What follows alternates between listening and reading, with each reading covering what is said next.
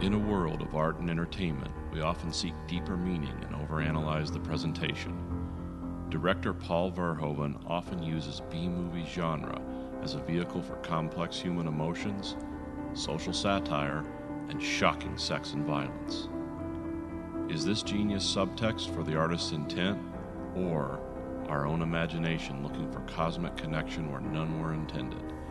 We call this dilemma the Verhoeven effect.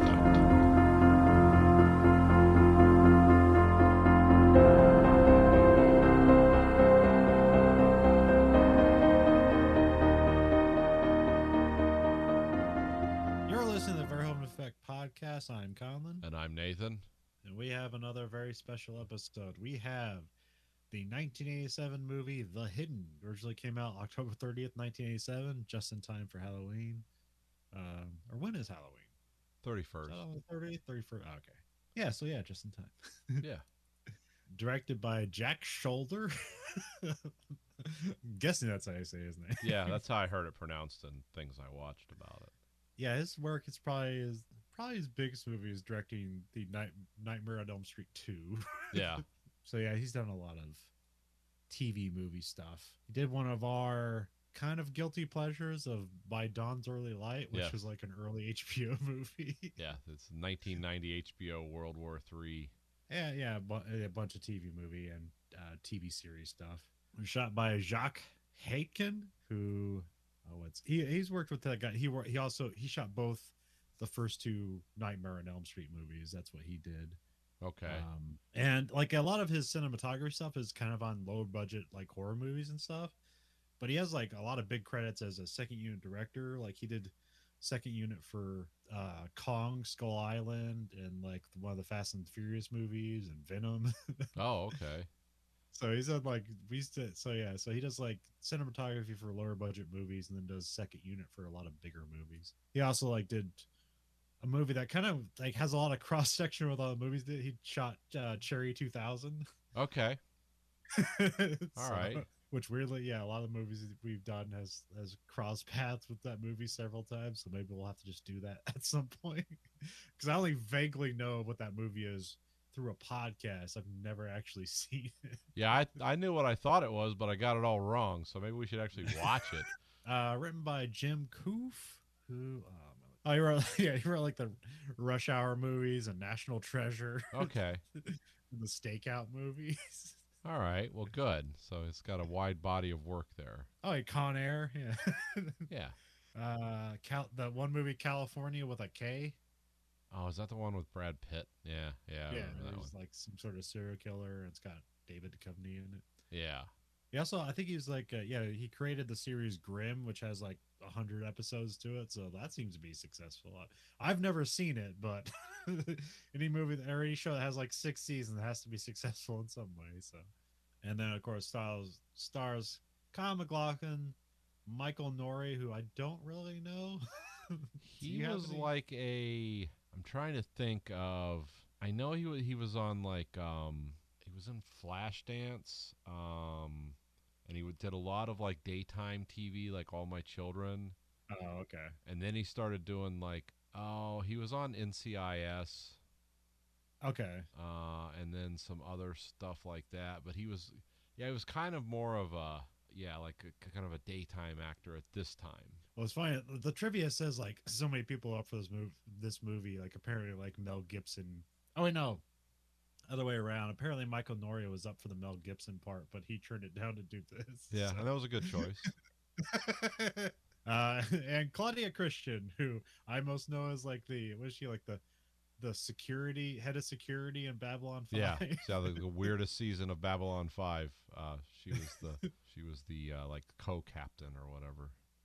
Oh, is she only in one season? I thought she was in multiple. I thought she only did the last season, or maybe it was the last 2 seasons. I'm not sure. I know like the first season's weird because in the second season they changed the cast around. So yeah, she was in 87 episodes of Babylon 5. So yeah, okay, she was in more than that. All right. Yeah, in Babylon 5, I remember her as being as like kind of like the no nonsense head of security, and then like cracks a joke at the end of every episode. It's like, see, we have fun around here. It's not all dire circumstances. And of course, my favorite name, part of the cast, and I don't even know who this is. I only know the name. Oh, I'm because sorry. Yeah, that's right. Yeah, she was Ivanova. She left after the fourth season. Okay. She was just like a recurring in the fifth season because the fifth season was the weird season. I was thinking of someone else. Okay, yeah. Okay. I don't even know who he is in this movie. But this is a funny name that I always hear brought up in like Mystery Science Theater, and that's Clu Gulager. Okay. I don't know who he was in this movie. It says Lieutenant Ed Flynn. I don't remember who that is, but that's a great name, Clu Gulager. That is a good name. Oh, and he just died like in August of 2022. Huh. So he was around, he was 93. So he was around a long time. Yeah, I did a lot of westerns. At least that's his portrait in his Internet Movie Database profiles in one of his westerns he did. But so he's basically in that around that day where like every show was a western. So remember, if you hate superhero stuff, imagine the hate for 30 years of westerns. Yeah. Leading the way in Hollywood. Imagine when Bonanza was the biggest thing on TV. And there's nothing wrong with it. It's a fine show. But I couldn't imagine. I just can't in my mind be like, this was like the dominant television show in this country for like ever. Yeah. And so Nathan, what's your history with The Hidden? Because as you think of like a B movie that people suggest, this is the movie I think of of you suggesting to me like, oh, that's a cool movie people don't think of. Yeah, I forget. I think this was like because 87. I would have been like, I don't know, 12 something. I'm not sure. Well, let's say I was born in 74, so yeah, I would have been like 13 years old, 12, 13 years old. And I remember just from the original box art of this, seeing this in a store for rent. So it would have been like 88 or whatever. And I was like, yeah, we should rent this, you know. And it's just like it was an R-rated movie, so of course, you know, you had to find some adult to rent it. So you just like somebody's mom or something would be like, yeah, get this, and this. And this was one that I wanted to see just based on the box art. It's like, this looks pretty cool. And I remember watching it, and at first I was thinking, I don't know if this is going to be a movie. Because, see, I'm not a guy who likes, I don't like a lot of, like, the horror that was around in the 80s, where it's just, like, gore and stupidity and people being pulled apart and weird effects and stuff like that. Now, I did like The Thing by John Carpenter, but that also had a great, like, story and acting behind it. So I was like, I'm going to try this, but if this just becomes one of those gross out dumb horror movies, then I'm not going to watch this. But yeah, I remember I was watching it for like the first 5 minutes when he's like driving a Ferrari through a park. It's like, oh, this is a cool movie. Because I didn't really have the language or the way to understand. It's like, this isn't a good movie like this was a huge hit. But this is an interesting movie that really never stops. It's like it's always going. No, and also I remember Kyle MacLachlan from Dune. Okay. It's like, oh, well, he's in it, so like I like Dune, not realizing that's like that wasn't really a good movie at the time, but it's like, yeah, so this might be cool. Well, I think what's fascinating about this movie and also like I don't know how to take it because like essentially, I don't know when I saw it. Or I always remember the ending of it because that's very striking. Yeah. It's and they played that on cable, so apparently that was okay. Like the most violent scene in the movie. Yeah. Just throw that on cable. It's like I've always known the twist, and so I always know like, oh yeah, there's an alien and they're transferring. And I was trying to think about watching it this time. It's like, and there is that early on where it's like it jumps into the other guy like about 20 minutes and is like, okay, you know what's going on, but like. Nobody like there's like almost no exposition, and I was like fascinated by the strength of this movie to not just tell you exactly what's going on.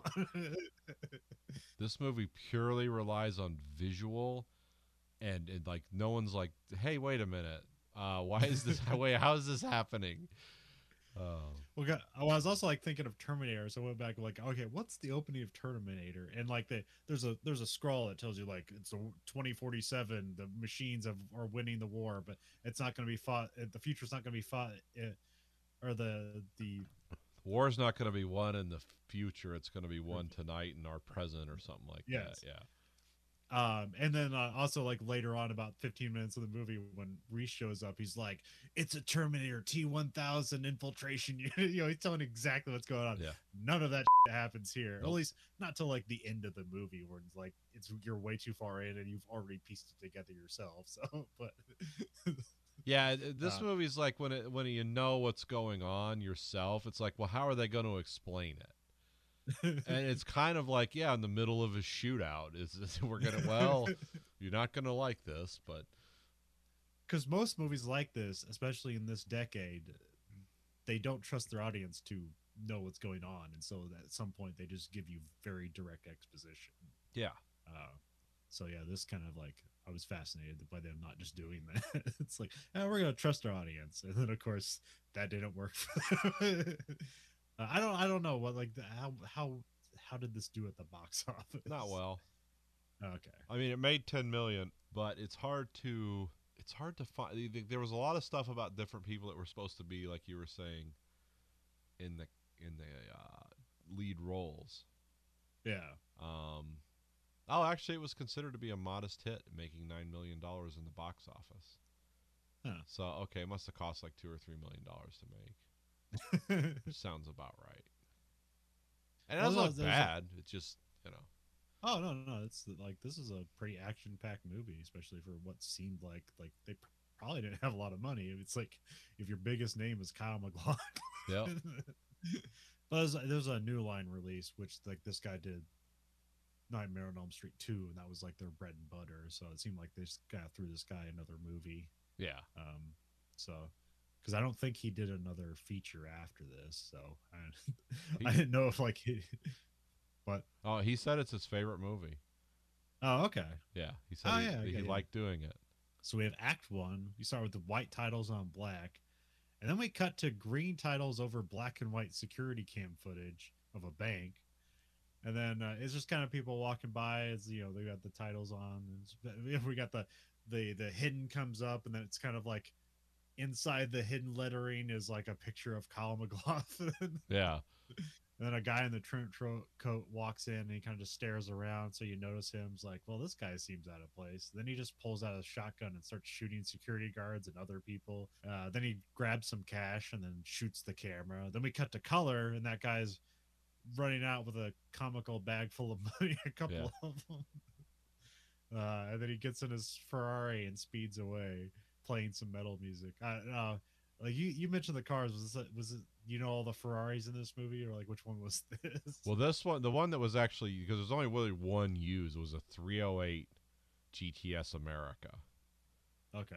And the what I read of it and what people say is like, except for it exploding, all the damage it took was real. Like because it was put together from 3 different Ferraris. Because if you look, as you see, as it takes damage through the park, you can tell that, like, oh, that was painted red underneath the black paint. Okay. So, but yeah, they actually, except for burning it up, which was obviously, that was a prop car. You could tell, too. But yeah, as far as the stunt driving and stuff, yeah, they really messed up a Ferrari because they already had the parts for 3 other Ferraris. Because usually in movies like this, if you're going to destroy a vehicle that's expensive, you just build a copy of it. So you have the outside kind of not chassis, but what do you call that? Yeah, the body's just a mock up. Yeah, you have the body, and then it's just like underneath is just like a Ford LTD or whatever. Yeah. And then you can destroy it all you want because you just need it to look like it's a fast car, and then you can shoot around its actual performance. But here, I guess you're saying it's like, oh yeah, I mean, it was a rebuilt Ferrari, but it was rebuilt from Ferrari. Yeah. So, and they really did mess it up. So. Yeah, from what I've heard, and I don't know if this is true because I'm just like piecing together, like, oh, my dad worked on this movie, and it's that kind of dive because there's just not a lot of, there's no like documentary like The Hidden, how it was made. It was kind of, but yeah, they actually, because this was in almost a 10-minute chase scene, there's no way they could use a fake one. because they show the guy inside like operating gears, steering, all that, and it's a big part of the movie. It's the best scene in the movie, or the biggest one. So yeah, they actually use it's called a 308 GTS America, and they had one with an engine and transmission that worked, and then different body parts available. So as they wrecked it up, but they did not blow it up. It actually went back to whatever Hollywood studio, car thing, and they probably used it in other movies as a background car. The cops give chase. The robber evades police for quite a while. It's Yeah. a long chase. Yeah. His name's Jack, and he runs over a guy in a wheelchair, just to show how evil he is, because he goes out of his way to hit the guy in the wheelchair. Yeah. Like, this will be fun, and it ruins his and completely screws up his windshield. Right. Then we Yeah, got I to the love how detective. big 5,000-pound police cars, because they're using this movie was made in '87. They were using cars that were and those police cars were used all throughout the '80s. Whenever you made anything about L.A., Yeah. those cars hadn't been in service since the late '70s, but they had so many of them. They're like, yeah, this is what we're using because we can literally smash up 5 of these and we're out $1,000. Those cars could not keep up with that Ferrari, and they couldn't outturn it. Definitely, they couldn't keep up with it in a straight run either. But it was kind of funny. It's like, oh, they're really, really trying to make this look spectacular. Well, later on, one of the patrol cars was like a Chevelle or something like that, but I don't know. They had different cars. Yeah, they had all Okay. different. But yeah, Oh, the these are like the actual ones cars they would have had then would have been the square light Caprices. Okay. With usually with the small block V8 engines, which also would not be able to keep up with that Ferrari, but they would have weighed a lot less, and they would have had a better chance maybe of. But those big giant '70s cars with like those 400-inch cubic engines, there's no way they could keep up. Oh, I mean, like this. I mean, even though this scene is cool, it's also like super cliche. So Yes. it's like, you have like the guy going in a straight line, and he decides like, I got one more gear to go even faster. It's like, dude, you should already be in 6th gear. Yeah. You should be heading down the Santa Monica Freeway at 130 miles an hour, where the only thing that could catch you would be a helicopter, which they didn't have that many at that time. You actually could get away. But that's what's cool about this movie, because you realize, like, if you're just watching this, you don't know what's going on. It's like, there's something seriously wrong with this guy. Like, he is choosing to kill people.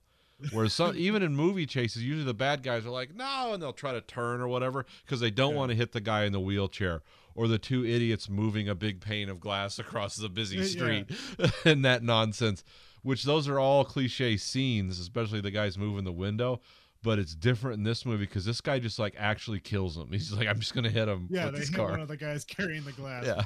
Usually they just hit the glass. Like, it's a cliche. It's like you hit the glass and then you hit the magical fruit stand that's apparently on every like street side, and then you hit like a pyramid of boxes in a corner.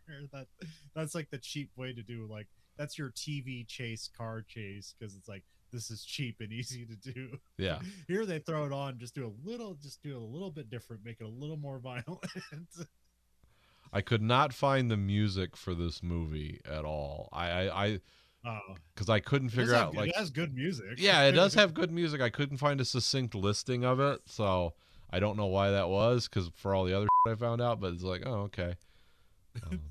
Yeah, so he's basically driving around listening to Slayer or something that sounds like that. It's not what it is, and he looks like a middle-aged stockbroker. Yeah. And this actor, by the way, you've seen this guy who plays Peter DeVries. You've seen this guy in all kinds of things. Yeah, I meant to look him up. Like, he looks so familiar, but I didn't know. Like, just character actor and all kinds of stuff. Actor, okay. He was in Twin Peaks. Oh yeah, I did see that. The cops set up they have a roadblock set up. The Ferrari gets shot to hell. It runs into the roadblock and goes and then like kind of rolls into a fence. Jack gets out and laughs at him, and then the cops open fire and again and hit him, and the Ferrari blows up, just to put a cherry on top. Yeah. And they're actually using appropriate weapons, I think, for that, because everyone has a 12-gauge shotgun. And it's just like, when this car crests the hill, we're just going to unload. There's no way we can't kill this guy. So they're actually like, they're not, one guy's using a 38 snub nose. It's like, no. You could go get a shotgun. Well, one of the detectives comes up and he just takes a shotgun Yeah. from one of the patrol guys. So, And he licks his fingers like, this is magic hour, magic time. We're going to do something cool with the shotgun. But actually, they don't manage to kill him doing that. But well, they would have, but for some reason, I don't know. We'll talk about the dynamics of alien possession and like why this works and that doesn't later. But cut to the hospital. Jack is alive but unconscious, and he's being kept on life support. A doctor complains about them keeping him alive as being cruel, and then Cliff Willis, played by Edo Ross, who a very striking guy. yes, He's kind of a character actor. He had a crazy. I gotta look this up because he had like a crazy 1987. Let's see, what did he do in 1987? He did this. He did Lethal Weapon. was he in RoboCop? Maybe. Yeah, because I recognized him. Okay, so this is what he did in 1987: Lethal Weapon, Full Metal Jacket, The Hidden, and then something called The Vern Miller Story. He plays Ralph Capone. I don't know what the hell that is. No. But yeah, that's a hell of a 1987 for one actor. I mean, he was probably working on Full Metal Jacket for like 3 years, and then that's just where it ended up getting released. So Yeah. Stanley Kubrick is notorious for just hijacking actors' times, and because it's Stanley Kubrick, it's like, well, I'm going to be a movie star after this, even though almost nobody ever is after working with Kubrick. Yeah, never. It's like, that's a great performance. This might be the only time you're nominated for an Oscar, but you're not going to be a movie star. Yeah, we're going to remember you. He was not in RoboCop. I was thinking of another guy. But he is the face on the VHS box cover. Yeah, he's got like kind of like this weird sharp nose and like striking blue eyes. He's definitely a guy who's like, who is that guy? So he's like made to be a character actor because he kind of looks weird, and he makes you go like, who is that guy? Yeah, this movie's like basically full of character actors. Yeah. But anyways, the doctors complain about like, it's cruel to keep this guy alive, and Willis tells him like all the crap he did, and he's like, hey, he killed 2 kids with a butcher knife. It's like, we're taking it, we're gonna keep this guy alive and put him in jail. Oh, yeah, he's just been robbing places and stealing Ferraris. So fries are his favorite. We cut to the police department, and then some department heads are arguing over who gets Beck in their department. It's like, I think this is just a way to like kind of big up Beck as being like, like he's the best detective, and like every department would fall apart if we don't have them. But they're like, one guy just wants them to like set up the senator security detail, and the other guy's like, no, we need him on homicide because we have way too many homicides. Although in LA, I think it's a combination of, because it's called robbery homicide, right? They're put together. So yeah. I don't know how that works, but I just remember there was a show called Robbery Homicide. I was like, what's that about? It's like, is this people that get killed at robberies? It's like, no, it's a combination of. Usually these crimes run together, so they just have a unit of specialists. Yeah. Well, also I was like thinking about like, small towns. It's like, all right, like a small town doesn't have a devoted like homicide police force, so oftentimes it's like somebody has to come in from a bigger city to do like a homicide investigation rather than like your local sheriffs. Sometimes I don't know how that works. I don't know what happens when somebody gets murdered in a small town, like who comes and what happens. But there was another TV show that was like a thing where it's like it was actually based on a Swedish show, but in the American version it's in Portland. It's like, they don't have a homicide division, but there's the guy who's like working in like, he like works in like he's like a traffic cop, but he's like their best homicide detective because they don't have a homicide division. Yeah. So whenever there is a murder, they get him in. I think it was called Mud or something like that. I can't remember. It starred the guy from one of the guys from The Office. It was like Rainn Wilson. Yeah. Okay. He was the detective with a really bad attitude. Yeah, but he was a genius. Yeah. I mean, that's why he was on like traffic patrol, because he was always in trouble, and that was his punishment. But like whenever there was a homicide, it's like, well, he's the genius, we got to get him in, so we're going to tolerate him for a while. because yeah, like Law and Order makes sense. It's like actually I don't know how many homicides happen, but you you think New York, like, well, there's got to be at least a homicide once a day. Yeah, that actually wouldn't be outsized depending on their number. But I actually don't know. I don't know. It's like fire departments, like it's when it's smaller, it's like a volunteer thing, which I don't know how that works. But like if it's a bigger city, it's you're on duty all the time, but also like hey, fires don't happen all day, so sometimes you're just at the firehouse working out or whatever firemen do, cleaning the fire truck. And then of course some libertarian sees that and is like, give me my money back. Yeah. Immediately. It's like, all right, dude, well, next time your house burns down, you can get your third party privately owned fire department to come out and help you out. They'll show up once the fire's out. It's like, hey, we get paid either way. It doesn't matter to us. That's the beauty of capitalism, right? Then we have Lloyd Gallagher shows up. It's Kyle McLaughlin. He's an FBI agent, and he shows up looking for Beck, played by Michael Nouri. Beck is annoyed by the intrusion on his cases, so he goes and hands his case over to the ginger, who's like, no, don't put that on my desk. I haven't seen my wife in 3 months, and then everyone's like, I saw her last night. She's fine. She's getting a little fat, though. Is she drinking too much beer? I mean, it's like the worst kind of weird locker room. Like, we're all guys here. And then, of course, Kyle MacLachlan is playing like a weird, sort of emotionally stunted FBI agent from Seattle, which is weird because this predates Twin Peaks. Yeah. Isn't that where Kyle MacLachlan's from? Is that part of the world? I don't know. Maybe. Let me look real quick. Yeah, he's from Yakima, Washington. Oh, okay. So yeah, he's the Pacific Northwest embodied in a human. I think he was on like Portlandia a bunch too. Yeah, he was the mayor of Portland, and he was always doing something weird, like he threw away paper wrong. I've got to exile myself. Is there that kind of crap? It was something like that. Yeah. So Beck and Lloyd are both looking for Jack.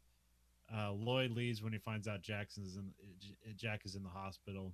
We cut to Jack waking up in the hospital. He goes over to the patient next to him and releases some sort of parasitic alien through his mouth to the other patient. And it's a very violent transfer. Yeah, it's like he throws a slug up into the other guy's mouth. Yeah, but it's like huge. The size of like an anaconda or something. Yeah, it's like it's this giant slug. It's like of course it's just full of slime, and like the effects here are pretty well done. I mean, they're like both like dummies and stuff, but it still looks terrifying and realistic enough. It horrified one of the actors that saw it in the post. They were like, that's because I guess they made a mock-up of his head, and there was just a guy's arm inside the slug just forcing that slug into the mock-up of his head. And he's like, that's gross. That's really awful. And it really doesn't show it that closely in the movie. This isn't like a super gory movie. No. There's a few things that happen, but oh, and by the way, the special effects of that were they were borrowed from The Thing. Oh, okay. The kind of cicada effect, like when the dog turned into the dog flower thing in the kennel. The noises is like, that was borrowed from The Thing. They actually give credit. They're like, yeah, we got that from The Thing. The new guy wakes up. He's having a cardiac. They cut to it's kind of a moment later. Jack is on the ground dead, and then we see the other guy having a cardiac arrest. Then he just kind of wakes up and leaves the hospital. So now it's like, oh, he's transferring. This thing is transferring bodies and just using people. Yeah. Lloyd comes in to see Jack dead, and then Lloyd follows up at the hospital on like the new guy whose name is Jonathan Miller, and so now he's after him. So now you kind of know. It's like, oh yeah, okay. So this guy knows that this thing transfers, but I don't. Did did you already know, like, there's two aliens chasing each other, or No, I thought when I watched this movie, I thought, oh, this guy is from the FBI, but it's like he's like he hunts aliens for the FBI. Like it was, pre. Oh, okay. This was before X-Files, so it was like I just thought he was a government person who maybe wasn't being honest about. Yeah, Okay. he's a bad criminal. Like that's the cover, but no, we know it's an alien. We just have to get rid of it. Because that's kind of the thing I was thinking about too. Because I always know the twist, so I never got to see this movie for the first time, not knowing that. So I was wondering if that kind of like makes the movie a bit more interesting when that twist kind of happens. Yeah, I mean, you don't expect. I mean, actually after a while you do, because he has like the weird gun, like the energy weapon. Yeah. And once you see that, you're like, "Oh, wait a minute. Well, that's not like FBI stuff, or maybe our government has it, but that looks like we'd never make a gun. We'd make it look like a gun. It would just be like mirrors or something instead of a barrel. It's. But yeah, I remember thinking for a while, it's like, oh, this guy is like FBI. But then once they go ride around in his car, you kind of get suspicious. Like, wait a minute. Yeah. There's something similar here. Then we cut to Miller stealing tapes at a music store. Yeah.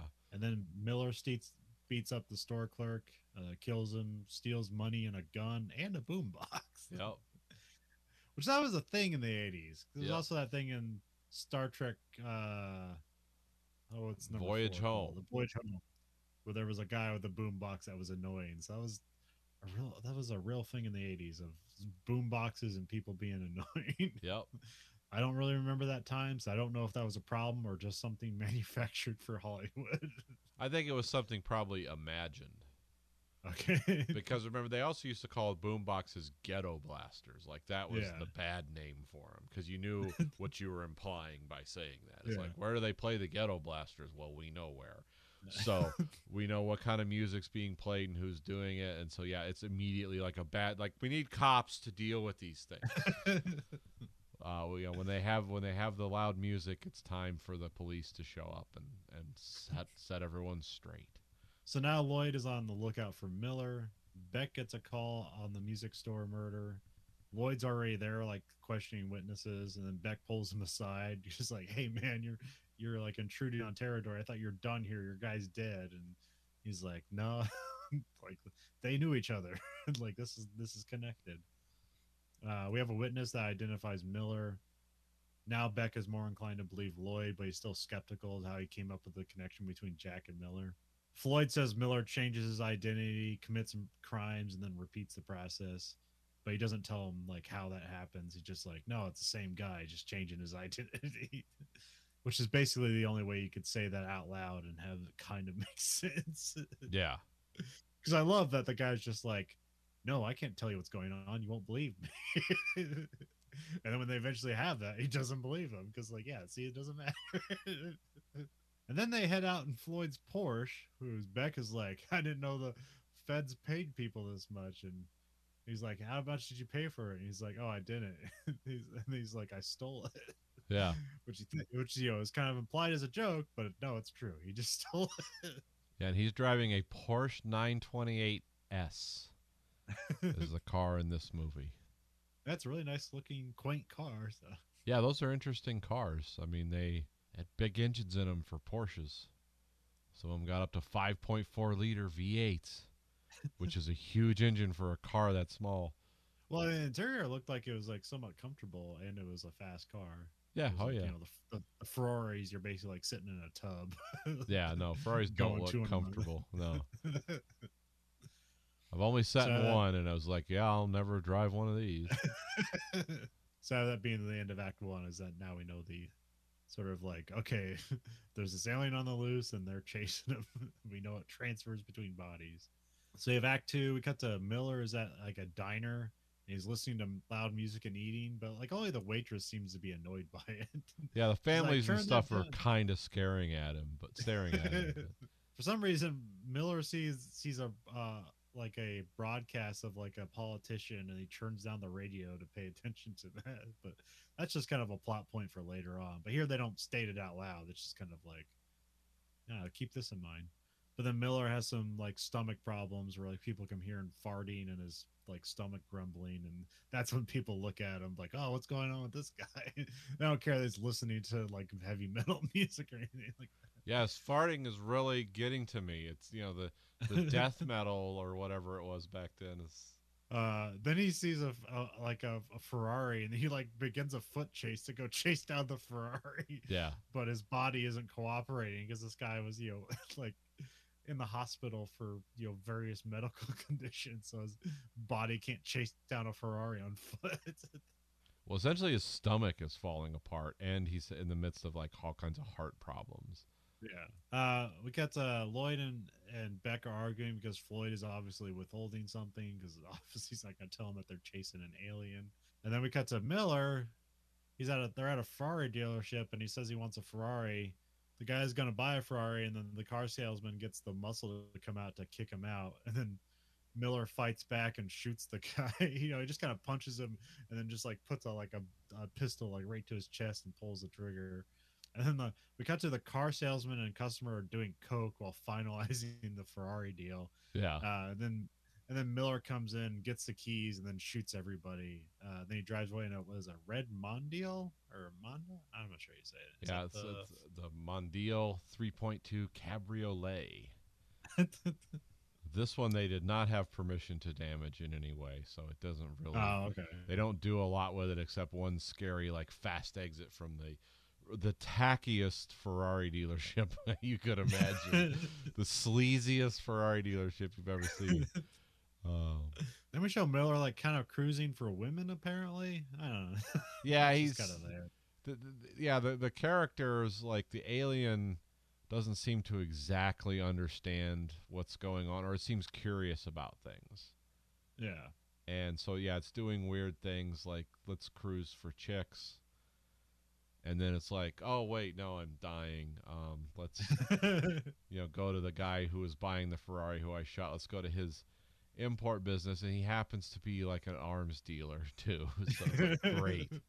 Because we have Floyd telling Beck that Miller killed his partner. Beck is surprised that that the FBI lets him on a revenge case, essentially. Yeah. That doesn't sound very FBI. Yeah. So that's again like, yeah, it isn't. Miller bursts into. I wrote like some apartment, but apparently this is like the guy's hideout where it's like, because there's also something that says like wash hands. It's like acts like it's a business too. There's a bunch of like Asian decoration around, and then just like a closet full of guns. So this guy's just an illegal arms merchant. Yeah. So, so that's convenient for him because he's just going to grab a bag full of guns and go out. Because, like, I mean, this alien is basically just kind of like, even though it's not a true thing, but as you know it as when you say something is like pure id, where it's just following all of its desires and doesn't care about any consequences or anything like that. Yeah, I can't interact with people very well or communicate clearly. And I imagine it completely lacks empathy. Yeah, which makes you wonder, like, because there is no, well, like I said, the strength and the weakness of this too is there is no exposition really. It's like, so are these things just born to like possess bodies and kill? Is that their purpose? Because it doesn't seem to be, or is this just a bad seed alien? Like, is this a sociopath alien that got loose, or is that whole species like that, or you don't know. Yeah, because there's time where it's like it's kind of fun with the alien. It's like, yeah, I like Ferraris too, cruising around, shooting guns, and then but it's like when it starts murdering people just because like they're in the way, like that's when it's like, all right, well, we can't accept that. Like now we need to stop it. It's not fun anymore. Yeah, because we see from like Gallagher, like he likes to drive fast and break the laws too when it comes to speeding. Like these aliens, even though you come to find out they're not even the same thing, like. They like to, they like fast cars. They like guns. So there must be something about them. Or maybe that's just any species that rises to a point where it becomes interstellar, must have a violent background because that's how you get to the top of a food chain. I don't know. Well, no, I think, this is a joke from multiple movies from the 80s. This was in Starman, I know, also, and probably somewhere else. Is that like in the part where Floyd is speeding is because he sees a yellow light, and from his observation in the world, when the light turns yellow, you speed up. Oh, Nobody told him that, but that's what aliens figure out when they have to end up driving on Earth. It's like if it turns yellow, speed up, because that's what people actually do. It's like, I'm not stopping for this light. Gun it. If I speed up fast enough, I'm not running a red light. I'm speeding through a yellow.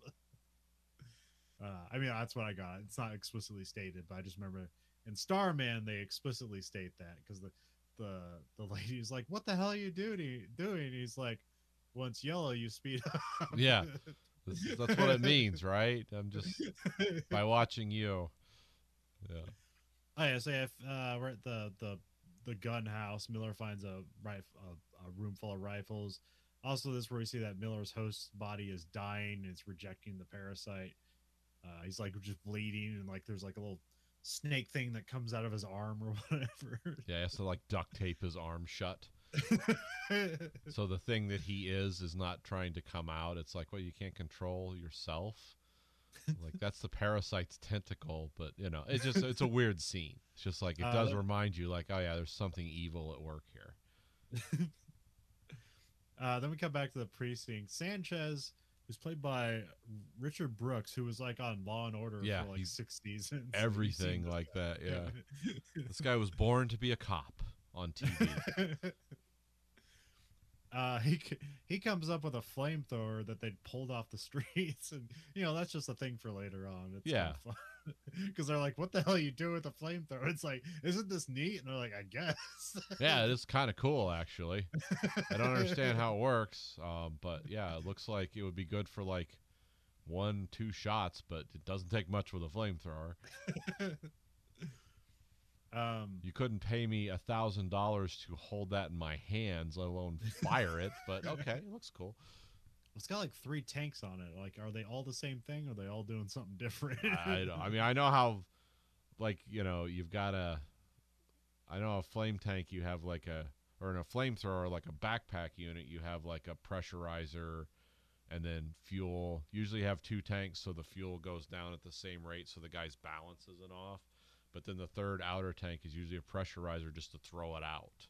Oh, okay. Because you don't want to put like flammable fluids under high pressure and then shoot it out the front. Because then, like, yeah, wait till that gets shot with a bullet. Let's go the human bomb. At least that's what I understand about how flamethrowers work. I don't understand much. I'm not an expert. So anyone listening, please, I don't need people knocking on my door like, you could come out with your hands up. It's like, I'm just telling you from what I see in TV and movies. And then Floyd gets invited to dinner at Beck's house. For the most awkward, weird dinner ever. Floyd's awkwardly staring at himself in the mirror and feels his face. So this is probably like the first time where he's like, oh, he's an alien if you really know what's going on. Yeah, in case you weren't paying attention. Yeah. Lloyd meets Barbara and Juliet. It's a weird exchange. Yeah, it's really weird. I understand, like, he thinks, like, oh, okay, it's like this guy's just trying to socialize, but he's also, I don't know how much, when this movie, I don't know what kind of direction the actors got, because it seems like they just told Kyle MacLachlan's like, yeah, just be weird, whatever. Yeah, I think everyone else got directions, and then Kyle MacLachlan was left off on a leash. Like, yeah. You do what you want. Everyone else is going to follow the script. And then, like, when that happens, everybody gets awkward. It's like, you're not supposed to say that. It's like, wait a minute. That's how this works. Well, it's also supposed to be a thing, like, later on, he says, like, he lost his wife and kid. So this is kind of supposed to be like, oh, wife and kid. Like, I know what this is like. Which makes the ending actually like weird and sad. Yeah. Then we see Miller driving by the strip club, and then it's time for the awkward dinner.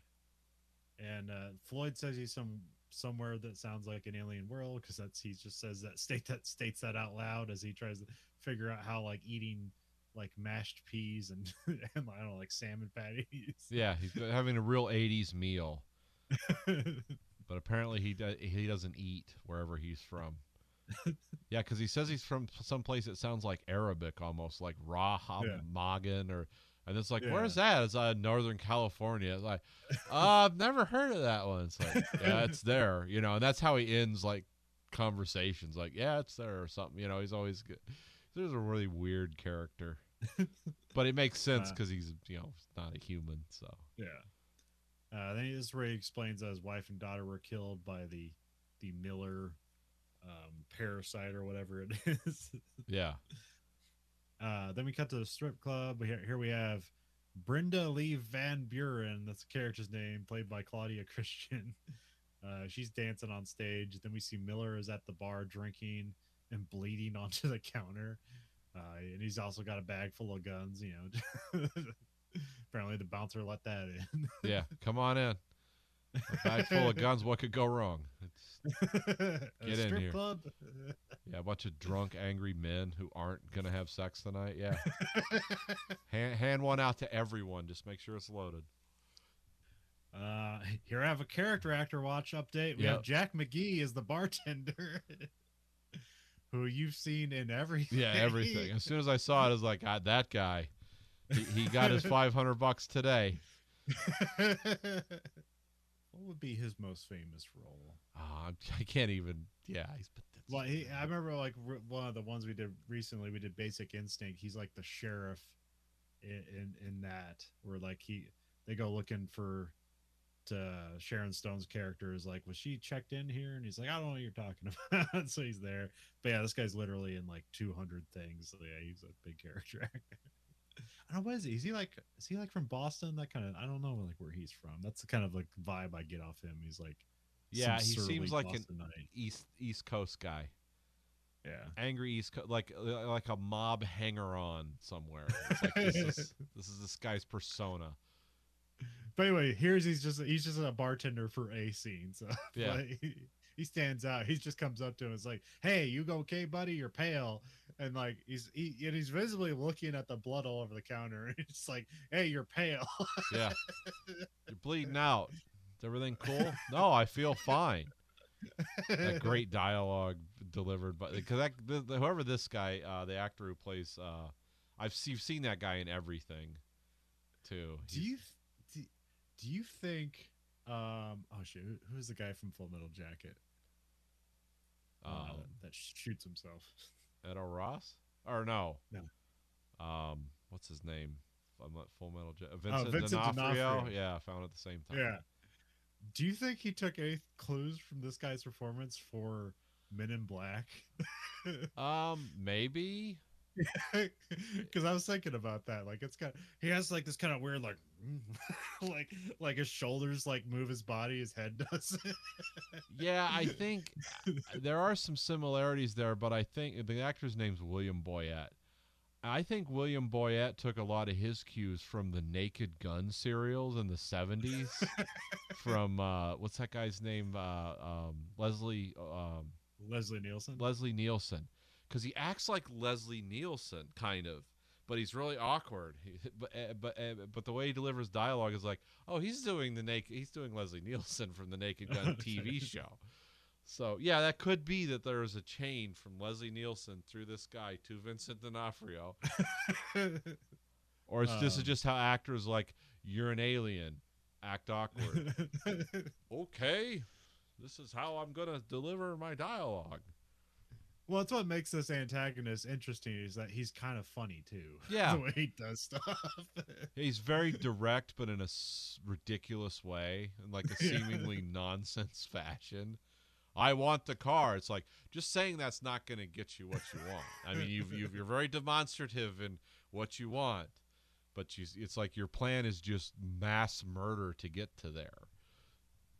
Because I think that's interesting about it is like they are kind of logicking the character out, because I figure like in lesser hands or a more unrestrained hands, this character would be like have a huge personality, but it really doesn't. No, it's just kind of like chasing down like it's id or whatever. Yeah, it's there's no like inner monologue with this thing.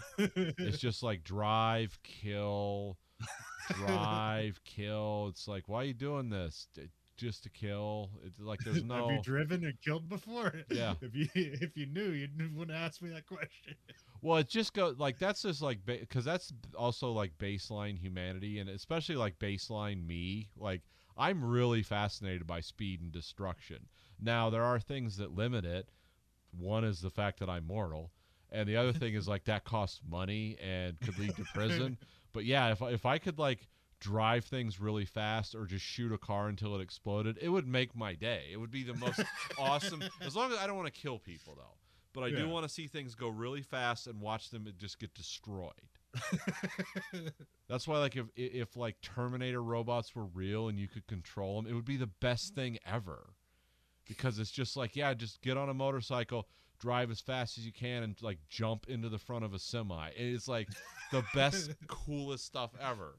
As long as no one's getting killed. It's like I love that stuff. It's like F-16. What happens if it hits the ground at like twice the speed of sound? Let's find out. It's like because it's cool, not to experience but to see. You don't want to be inside the damn thing, but you do want to be. Like you said, you don't want people die, but you want to see expensive machinery eat and fly apart. Oh yeah, I love like things being destroyed. It's just like those massive mining things they use in Germany to get all the coal. They're like as tall as a building. And they move those coal shovels. I would love to see one of those like just run into the red line, just to watch the whole thing just come apart. Just because it would be amazing. No, there's no sense in it.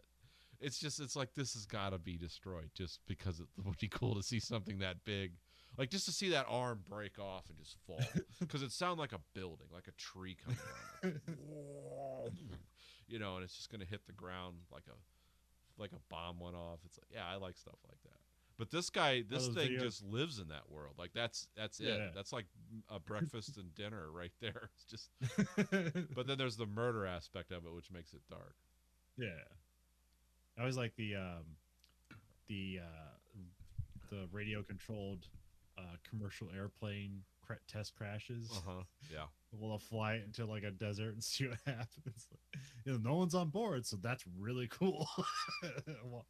Watch a 747 eat in the desert. Yeah, like when they made when they introduced the new less flammable fuel for commercial aircraft, it's like, how are we going to test this? Take a 747, fill it with weighted dummies, and we're just going to fly it into specially made barricades in the desert where it will specifically rupture the fuel tanks in the wing. It's like, how the hell are we going to do that? Remote control. And we're going to have cameras everywhere. It's going to be a one-and-done multi-million-dollar test involving the U.S. government, 3 lottery winners, a former pope, everything. We're doing it all. And it's one of the coolest things you'll ever see. Because that's exactly what that happens. That plane kind of goes in. They bring it in sideways. The things clip the wings. The fuel spills out everywhere. It kind of flashes over, but then it doesn't burn. But they did one with the old fuel, and it's like the thing's complete aluminum skeleton in 5 minutes. It's like, we can't have any more of that, not with people on board. That is bad. Some patrol finds a stolen Ferrari. Beck gets a call in the middle of the night. So Beck wakes up Floyd, and he gives him some Alka-Seltzer. This is funny because he doesn't know how to use Alka-Seltzer. He starts chewing on it. He's like, you got to put it in the water first. Which actually I kind of empathize with, or that's not the right word, or sympathize. Whatever. I don't think I had Alka-Seltzer until I was like 32. Yeah, it's a weird medicine. I know how it worked from like commercials for it, but I never had it till then. But I often wondered with Alka-Seltzer if there was more power, like if you just swallow it whole and then drink a lot of water. It's like you're activating it at the source. It's like spraying water or spraying fire extinguisher at the base of the fire instead of the middle of it. Because if you're doing it outside your body, well, you're spraying it at the middle of it. But if you take the Alka-Seltzer and then drink, but I never had the courage to do it because I figured, some flap will close and my stomach will explode or something. Like there's some reason you shouldn't do that, Well, the only one Alka-Seltzer I've used was like cold and flu stuff, which is that what regular Alka-Seltzer is meant for? No, it's for like when you eat too much. Oh, okay. Yeah, it's basically a I forget what it suppresses acid. Oh, okay. There's like a billion ways to do that now, but Alka-Seltzer was the because it used bromine. That was the chemical. That's why you have to dissolve it in water. That's why like things like Pepto-Bismol and Tums, which came along, were a lot easier because they use different chemicals to You didn't have to go through some science experiment to relieve your indigestion. Let me get this vote on the podcast. There's only two of us here. Do you kind of like the taste of Pepto-Bismol, or is it completely hate, or do you completely hate it? No, I kind of like it. Okay, because that's how I kind of like it. And there's like, I don't think anybody's ever taken advantage of like, because it's hard to describe. It's like almost bubble gum, but not. Yeah. And it's like there should be people making Pepto-Bismol flavored things. Yeah. Like vodka or something. Pepto vodka. Pepto vodka.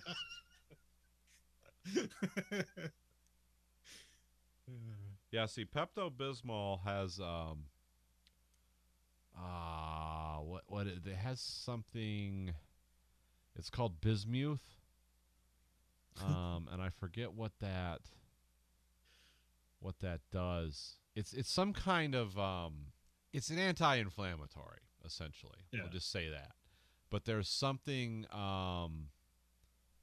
there's something that it does because it also like destroys bacteria.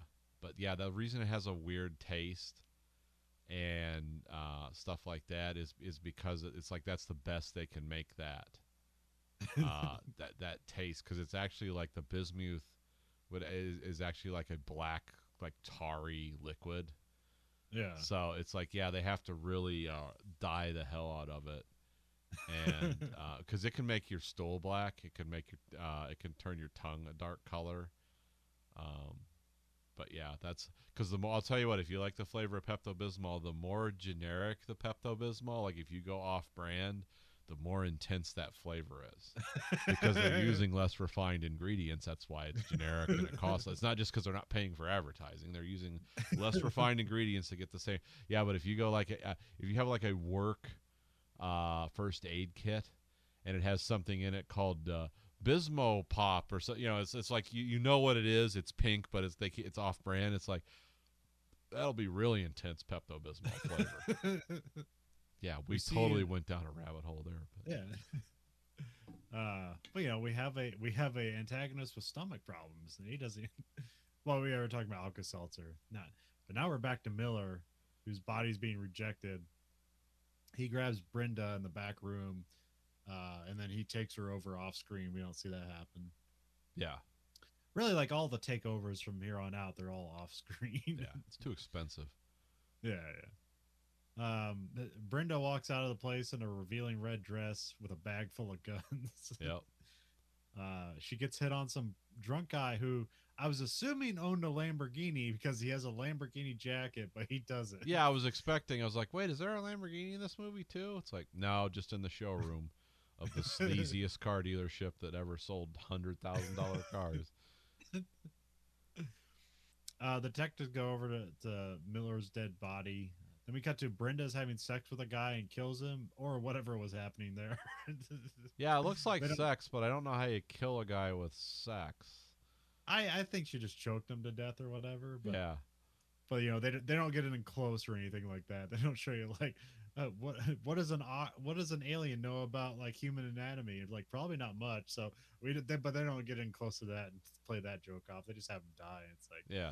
And then she steals his car and takes off. I don't know. She has like an old Buick or something. That's a '78 Cadillac. Oh, okay. Yeah. Okay. Yeah. But yeah. Cadillacs are cool. So yeah. Guess you'd probably enjoy that. Brenda gets chased by a patrol car. Then she stops and then she gets out and she like feels herself up for a bit and then pulls out a shotgun while the cops are distracted and unloads it at the cops. Floyd and Beck catch up to Brenda. They see the guys, like the other guys. This is like they have some sort of like Chevelle cop car or something, but they didn't get hit or anything. But they're hiding away from getting shot at, which makes sense. Yeah, that's what I do. But they catch up. They catch up to Brenda. It's a chase and a shootout. Beck is trying to shoot the tires out, and then Floyd's like, "Why don't you just shoot the tires out?" This is like, "What the hell do you think I'm doing?" Then Floyd like gets out while driving and shooting at the same time. And he gets the tire on the second shot, and then the Cadillac crashes into like a fashion shop, and then Beck and Floyd are like carefully moving their way into the creepy back room full of mannequins, so they're like getting behind cover and stuff like that, which I always appreciate that. it builds tension, and it's like what somebody would do. It's like, I'm not wearing body armor. This person's way more heavily armed than I am. Like, let's take this carefully, one corner at a time. Yeah. And then they have that weird thing when they're going in where Beck's like telling Gallagher, he's like, I'll cover you. And Gallagher's like, I wish you wouldn't. Remember that? Is like, it'd go better if you didn't. Like, he doesn't have any he doesn't have any confidence in his marksmanship. Oh, I thought he was just I thought he didn't understand the concept of covering. Well, yeah, it could be that too. But I think after like, the shoot, how's that going to help if you're like holding on to me? It's like, no. I thought it was because of his inability to shoot a moving vehicle from another moving vehicle's tires out from behind, Okay. not from the side, from behind. Yeah. Which, And I don't know. Do you think with this alien possession stuff, do they retain any of the knowledge from the host? Do you think, or is that completely gone? I'm not really sure. It doesn't seem like it. It seems like it's just like a death of the host. Okay. Kind of like when the butterflies took people over in Peacekeeper. It's like, yeah, it just erases whatever they were. Yeah. That's what I'm assuming. Then Brenda opens fire with her shotgun. Beck sees her take like several gunshots without flinching, so he's like, "This is weird." Yeah. And this is what I don't understand. I mean, I get it, like you need the special ray gun and it's alien anatomy. Like, okay, that doesn't make any sense, but it's a MacGuffin, whatever. This is what you have to do. But human beings still have like hearts and lungs and nervous systems. And I don't know how the alien is controlling it so completely. Like, you can just take a shotgun blast to the chest and just keep on moving. It's like, no, they're going to shut down. They can't. Their body doesn't work that way. Well, I mean, like, I could understand, like, okay, it could technically still move as long as there's blood in there or whatever. But, like, they never get into, like, the dynamics of, like, well, what if you just shoot the knee out? Like, it can't move if the knee's not there, but they don't get into that. No, it was kind of weird watching it this time because I hadn't seen it in a long time. And it's like, oh, yeah, she's soaking up a lot of damage that she shouldn't. And also there's a big slug in there somewhere. Like, isn't it also soaking up damage? Yeah. Because those are just kinetic impact. I mean, kinetic impact weapons, no matter whether you're using gunpowder or whatever to throw them, like, that alien can't, like, displace that force into the universe somehow. It's got to be absorbed or deflected in some way. That's why guns will work 1,000 years from now, because it's like, well, you can't really stop them unless you're, like, manipulating energy in some way we don't understand or something. But that doesn't seem to be going on here. But no. Okay. But again, they don't really get into the mechanics. It's up for you to. Well, that's why this is like a B movie and not yeah, this won an Academy Award for the thought that went into it. It's like, no, it's just cool to watch. Well, even if they explained everything, I don't think that necessarily like make it an A movie. No. But I don't know. That's a hard thing to do because there's a lot of movies they throw in an exposition to fix a lot of stuff, and it doesn't make the movie better. In fact, it makes it worse. So they just took the restraint. It's like, well, we know the movie we're making. Let's not make everything obvious. Well, there's viewers that like footnotes, and there's viewers that don't. And the viewers that don't outnumber the viewers that do. Because I don't mind exposition as long as it's cool. But yeah. Sometimes that's the best part of a movie. It's Yeah. like, what's going on here? Like it's great in The Matrix because you're like, what's going on here? And they explain everything, and you're like, whoa. Yeah, that's good exposition. Whereas I don't think an alien anatomy lesson in the middle of this movie would like, oh, that really goes with the flow of everything that's happened before. Brenda tosses a shotgun and then makes her way to the roof with a Styrohawk. Yep. As I always remember, it's like first seeing that in Die Hard, but this predates Die Hard. So Yeah. I'm not sure what's the first. I don't know what the first time that appeared in a movie, but it was definitely in the 80s. So Yeah, I mean, the Styrohawk came out in like the 70s, so okay. I think it was probably worked its way into armorers in Hollywood probably by the mid 80s. And it looks futuristic too. So Oh yeah. it's like a Glock, like it's a future gun. It's like it was made in the 70s, dude. There's a rooftop shootout. Beck gets shot and he like falls into like a hang off the roof. Yeah, it's a weird, like scary looking quick fall. Like, oh, forgot about this one. Yeah, and he gets shot in the shoulder, so he's like can't really hang on that well. Yeah, he's not really. Yeah, he doesn't have a lot to hold on to. Brenda again takes a bunch of shots, and then Floyd pulls out. Yeah, some Brenda weird has no gun. central nervous system at this point, but still trucking along. Well, Brenda starts convulsing, and then she just runs and jumps off the roof through a neon sign, which is cool. Yeah, it is one of the best like movie suicide off the roof things I've ever seen. And then Floyd saves Beck from falling, and then we cut to like a dog gets to Brenda's bodies first, and then Brenda grabs the dog and presumably transfers to it. The dog is also the lieutenant's dog who showed up on scene. Yeah. Because it ran away from him like a bad dog, and look what happens. Now you have an alien slug. Oh, this dog really does some acting. They really ask a lot out of this. Yeah, dog. it's probably a really smart dog. Because they have the dog basically convey like hate towards somebody, which is interesting. Which I don't know. They were like waving a duck at it off screen. It's like it starts flaring its teeth. Beck's mad at Floyd because he wants the truth out of him, and Floyd's just like an explanation won't help. So Floyd walks away and Beck has him arrested. So have that being the end of Act 2, because they don't get the alien, and now he's in jail. So we have Act 3. We're back at the precinct. Beck's rifle shot to the shoulder seems to be healing and just fine. I mean, they even show like where he's shot. It's like basically like the top, like it grazed his shoulder, but even way he has like a sling on. So yeah, it's either bad or he got a through and through. Either way, I don't know. It's still, I don't know. It's a movie shot. I'm guessing it's the best we could say is it's a through and through.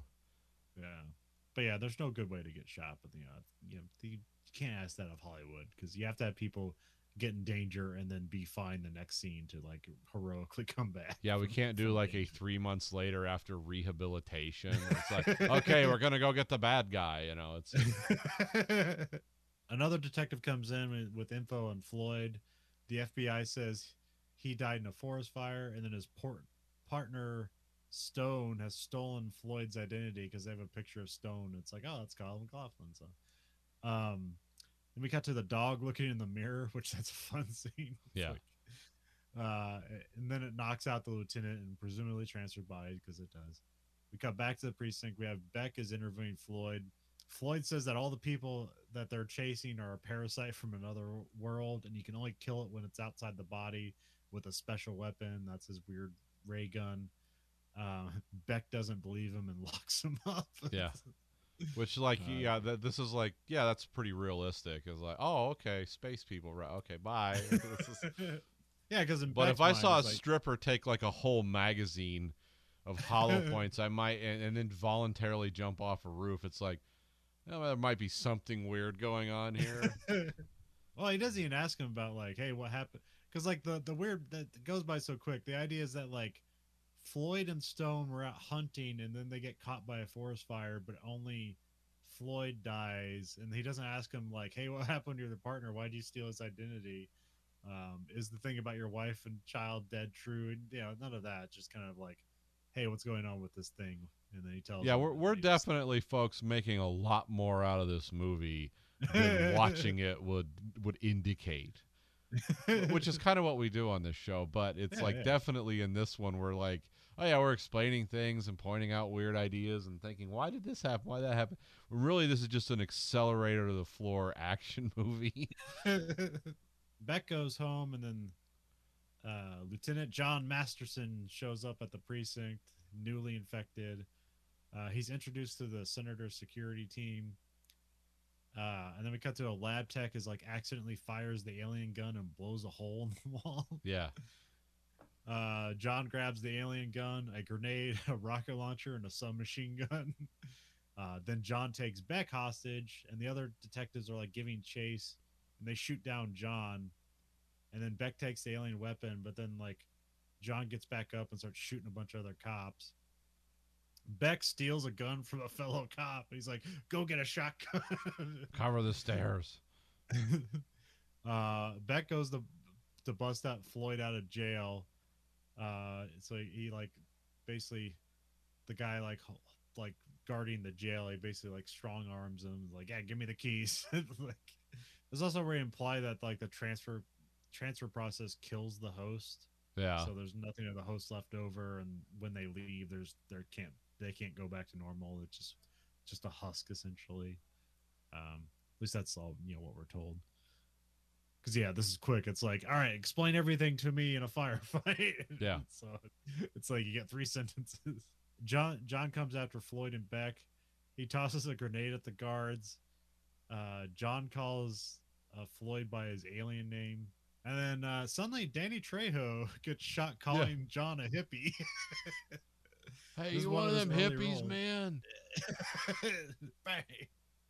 Which I looked up as because I most know him most famous from like Desperado. Like, that's where I remember him first from. But I guess this is like his third role. He's there's Runaway Train was like one of his early movies. Oh yeah, that's right.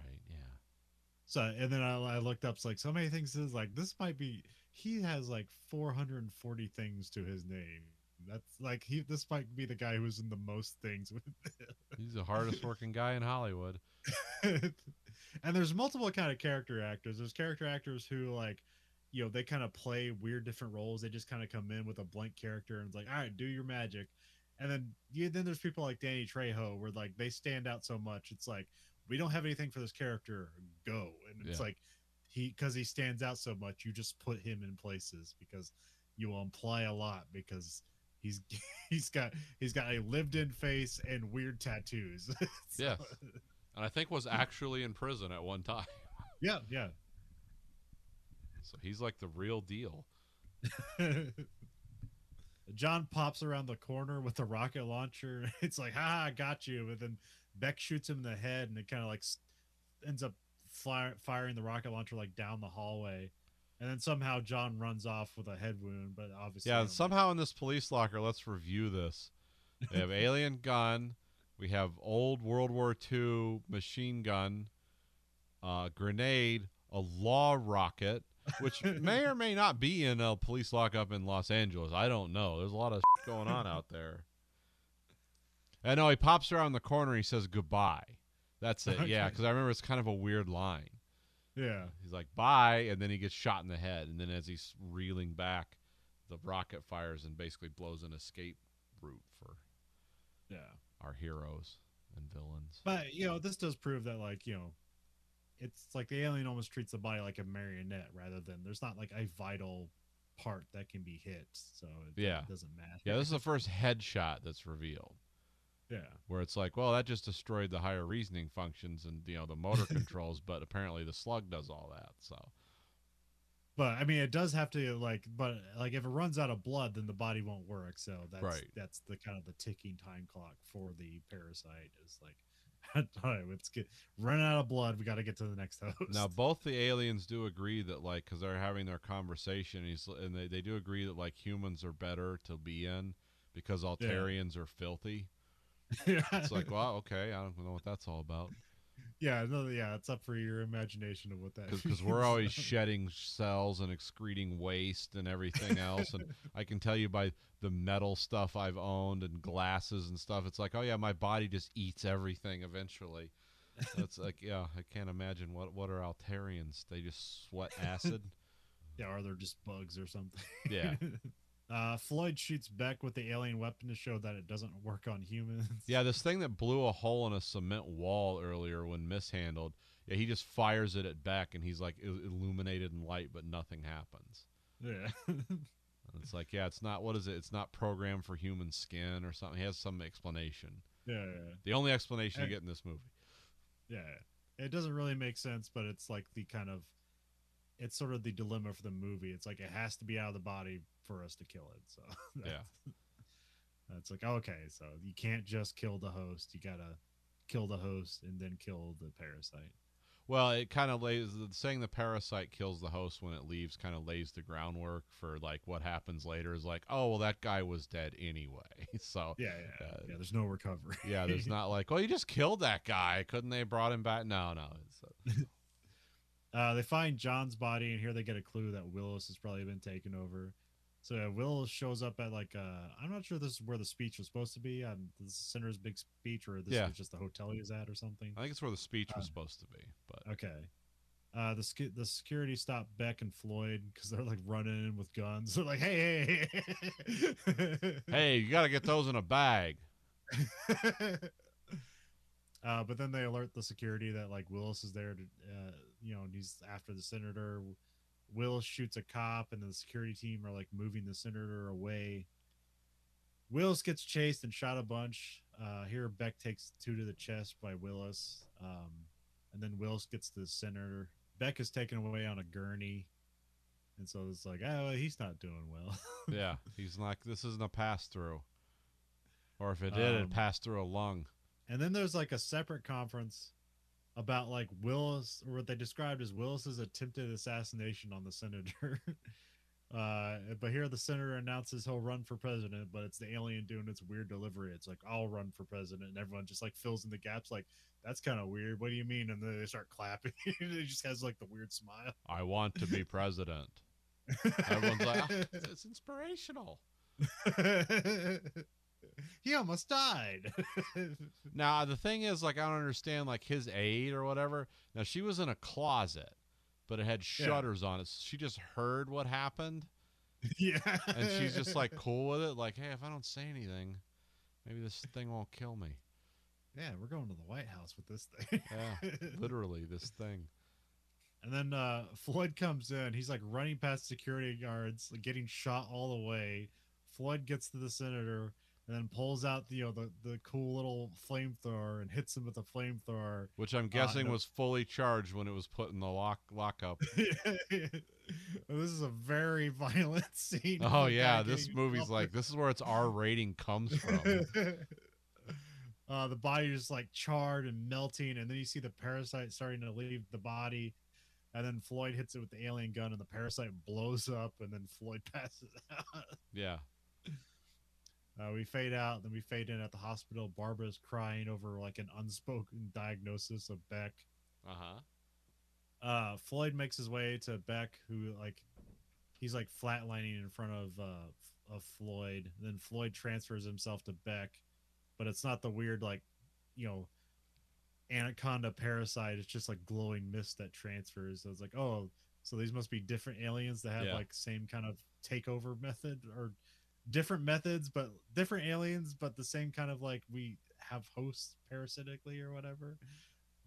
Or if this is like the good version of the same kind of aliens. Yeah, if you're a good guy, you don't turn into a slug. You're just like some kind of Star Trek light thing that everyone can feel good about. The doctors come in, they find Floyd dead on the ground, but Beck is alive. Barbara is happy, but then the daughter senses something weird. And then this is supposed to be like and it's supposed to be this way. It's like, this is the happy ending because like the one guy is going to be alive, but it's like we know that like the hosts don't survive the transfer, so now Beck is just going to have to mimic his way as this person's like the father of this family, and that's not going to work out.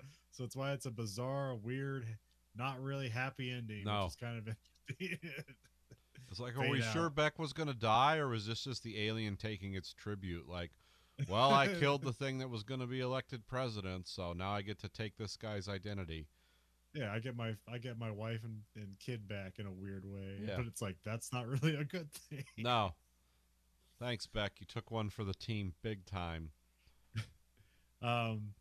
Which is it. There is a sequel to this movie called Hidden 2, and it is, I saw it on Sci-Fi Channel one time. It is a very bad movie, but the interesting follow-up is that Beck basically, it's like it didn't work out. He ends up divorcing his wife, and nobody likes him because that wasn't going to work out. Yeah. But then they kill him, and a different alien shows up, and it's just not a good movie. So I'd never even bothered to watch it. So yeah. But yeah, Hidden. It's a cool little sci-fi 80s movie that you may have not seen. Yeah, you should see it. I mean, it's a good movie. And when I do like research on it, though, I hear people like, "Oh, this needs to be remade." I'm like, no, come on, no, it doesn't. I mean, it could, but I don't know. I think it's kind of perfect for what it is and as it is. Yeah, I don't know. I think it would be made today. They'd probably give the alien more character, and it just end up being like almost like a Joker kind of thing. Yeah, it's like this is the perfect character because it had none. That's what made it scary. It's like, oh, this thing just wants to kill and destroy. Like there's no, like it's not robbing banks or not for any purpose other than mayhem. It's like, it's like if it's weird. It's like an animal, but if an animal liked stuff. Yeah. If an animal liked fast cars and guns. Yeah, it's just whatever its base nature is, just amplified through something intelligent and scary, because you don't know why stockbrokers and bankers are suddenly turning into murderous psychopaths. It's like, well, they're not really, but you wouldn't know that. It's probably the first time I saw the movie like all the way through, but I was actually surprised how restrained it was for like an 80s movie. Yeah, it was. It's.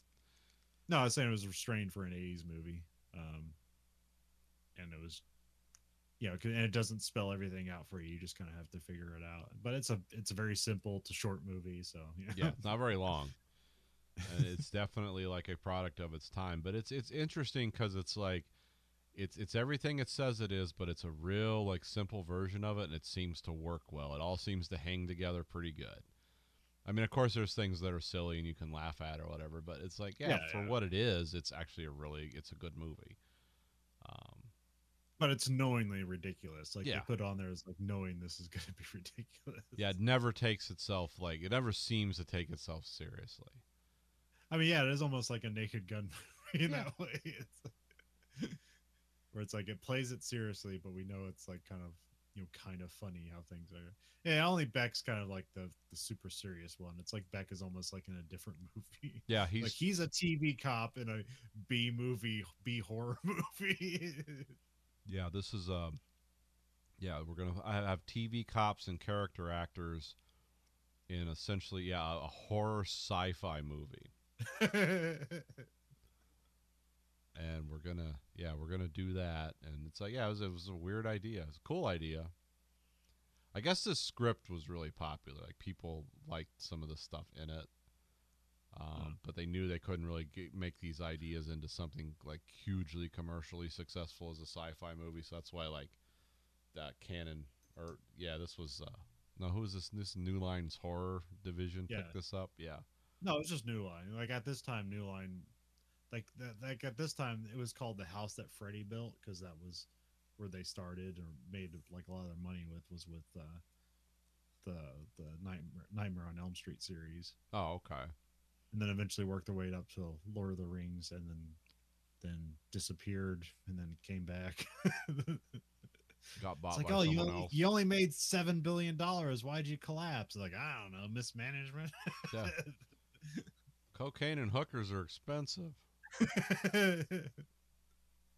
Cocaine, hookers, and no new ideas are expensive. Yeah. When you're just coasting on royalties for 8 years, you're gonna burn through a lot of money in a hurry.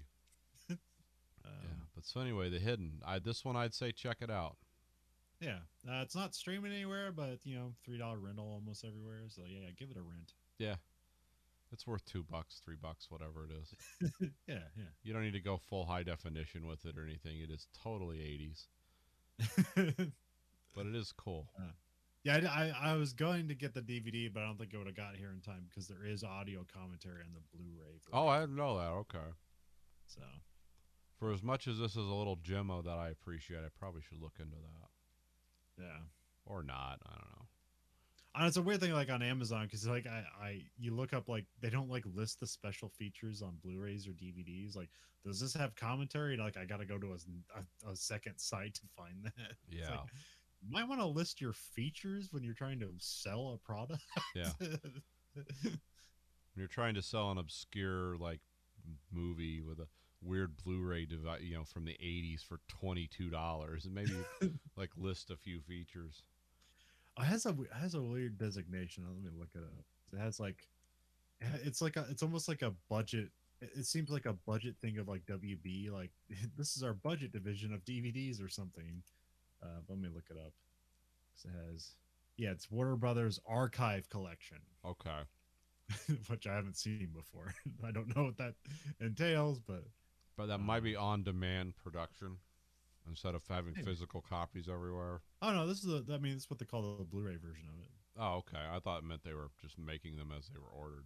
Like this seems some because like I know we've had a bunch of movies were done where like afterwards I go see if there's a DVD of it and it ends up being like an Arrow video, which they're kind of like a B tier Criterion collection. They do really good stuff, but like they don't have the prestige that Criterion does. But like I'd say they're like on the same level from the stuff I've seen, except they just don't have the they don't do like they have a lot of horror movies and schlock stuff. They don't have like here's this prestige French film that won the Palme d'Or or anything like that. But this seems like it would be a good thing for them. But if Warner Brother owns this, they're probably keeping hold. Well, actually, I don't know. Being that what Warner Brothers is now, maybe they're looking to jettison this to somebody. Maybe we can buy the rights to The Hidden. Just have it be the official podcast of the Verhoeven Effect. Or the official movie of the Verhoeven Effect podcast, yeah. Sponsored by brought to you by The Hidden. It's a secret. What is it? We'll never know. That's an interesting title for a movie. I mean, because it doesn't explain what's going on, but it is like provocative. Like what is it? And it does sound like it's like it does sound like something from the 50s. Yeah. Like, much like The Thing, although in the 50s it was called, what was it, The Thing from Outer Space or whatever, or The Thing from Another World. That was the 50s. Yeah, that was it. And then in the 80s it was just The Thing. And this also has the best like original VHS box cover art you'll see. Which one is that? Because on Enemy Database it's like this weird one where it's like a face that's like that's split. it. That's it. Okay. Yeah, it's one of the best like cover art things I've ever seen for a movie like this. Yeah. It's like it's thoughtful. It actually has something to do with what's going on in the movie. Anyways, if you liked what I heard and how can it you can find us at anchor.fm/VerhoevenEffect or go to VerhoevenEffect.com and take you to the same spot. On your podcast platform of choice, you can rate us. You can rate us whatever you want. The only thing the algorithm listens to is the highest rating. Remember, you control the algorithm. The algorithm doesn't control you. We also have a listener support at VerhoevenEffect.com where you can sponsor us at a monthly stipend of either 99 cents, $4.99, or $9.99. You can find us at Twitter at Verhoeven Effect, Facebook Verhoeven Effect. You can find us on YouTube at American Greed Factory. You can watch both this show and that show live and unedited. And you can get our t-shirts at belowthecollar.com/Greed Factory. So for the Verhoeven Effect podcast, I'm Colin. And I'm Nathan. Goodbye, America.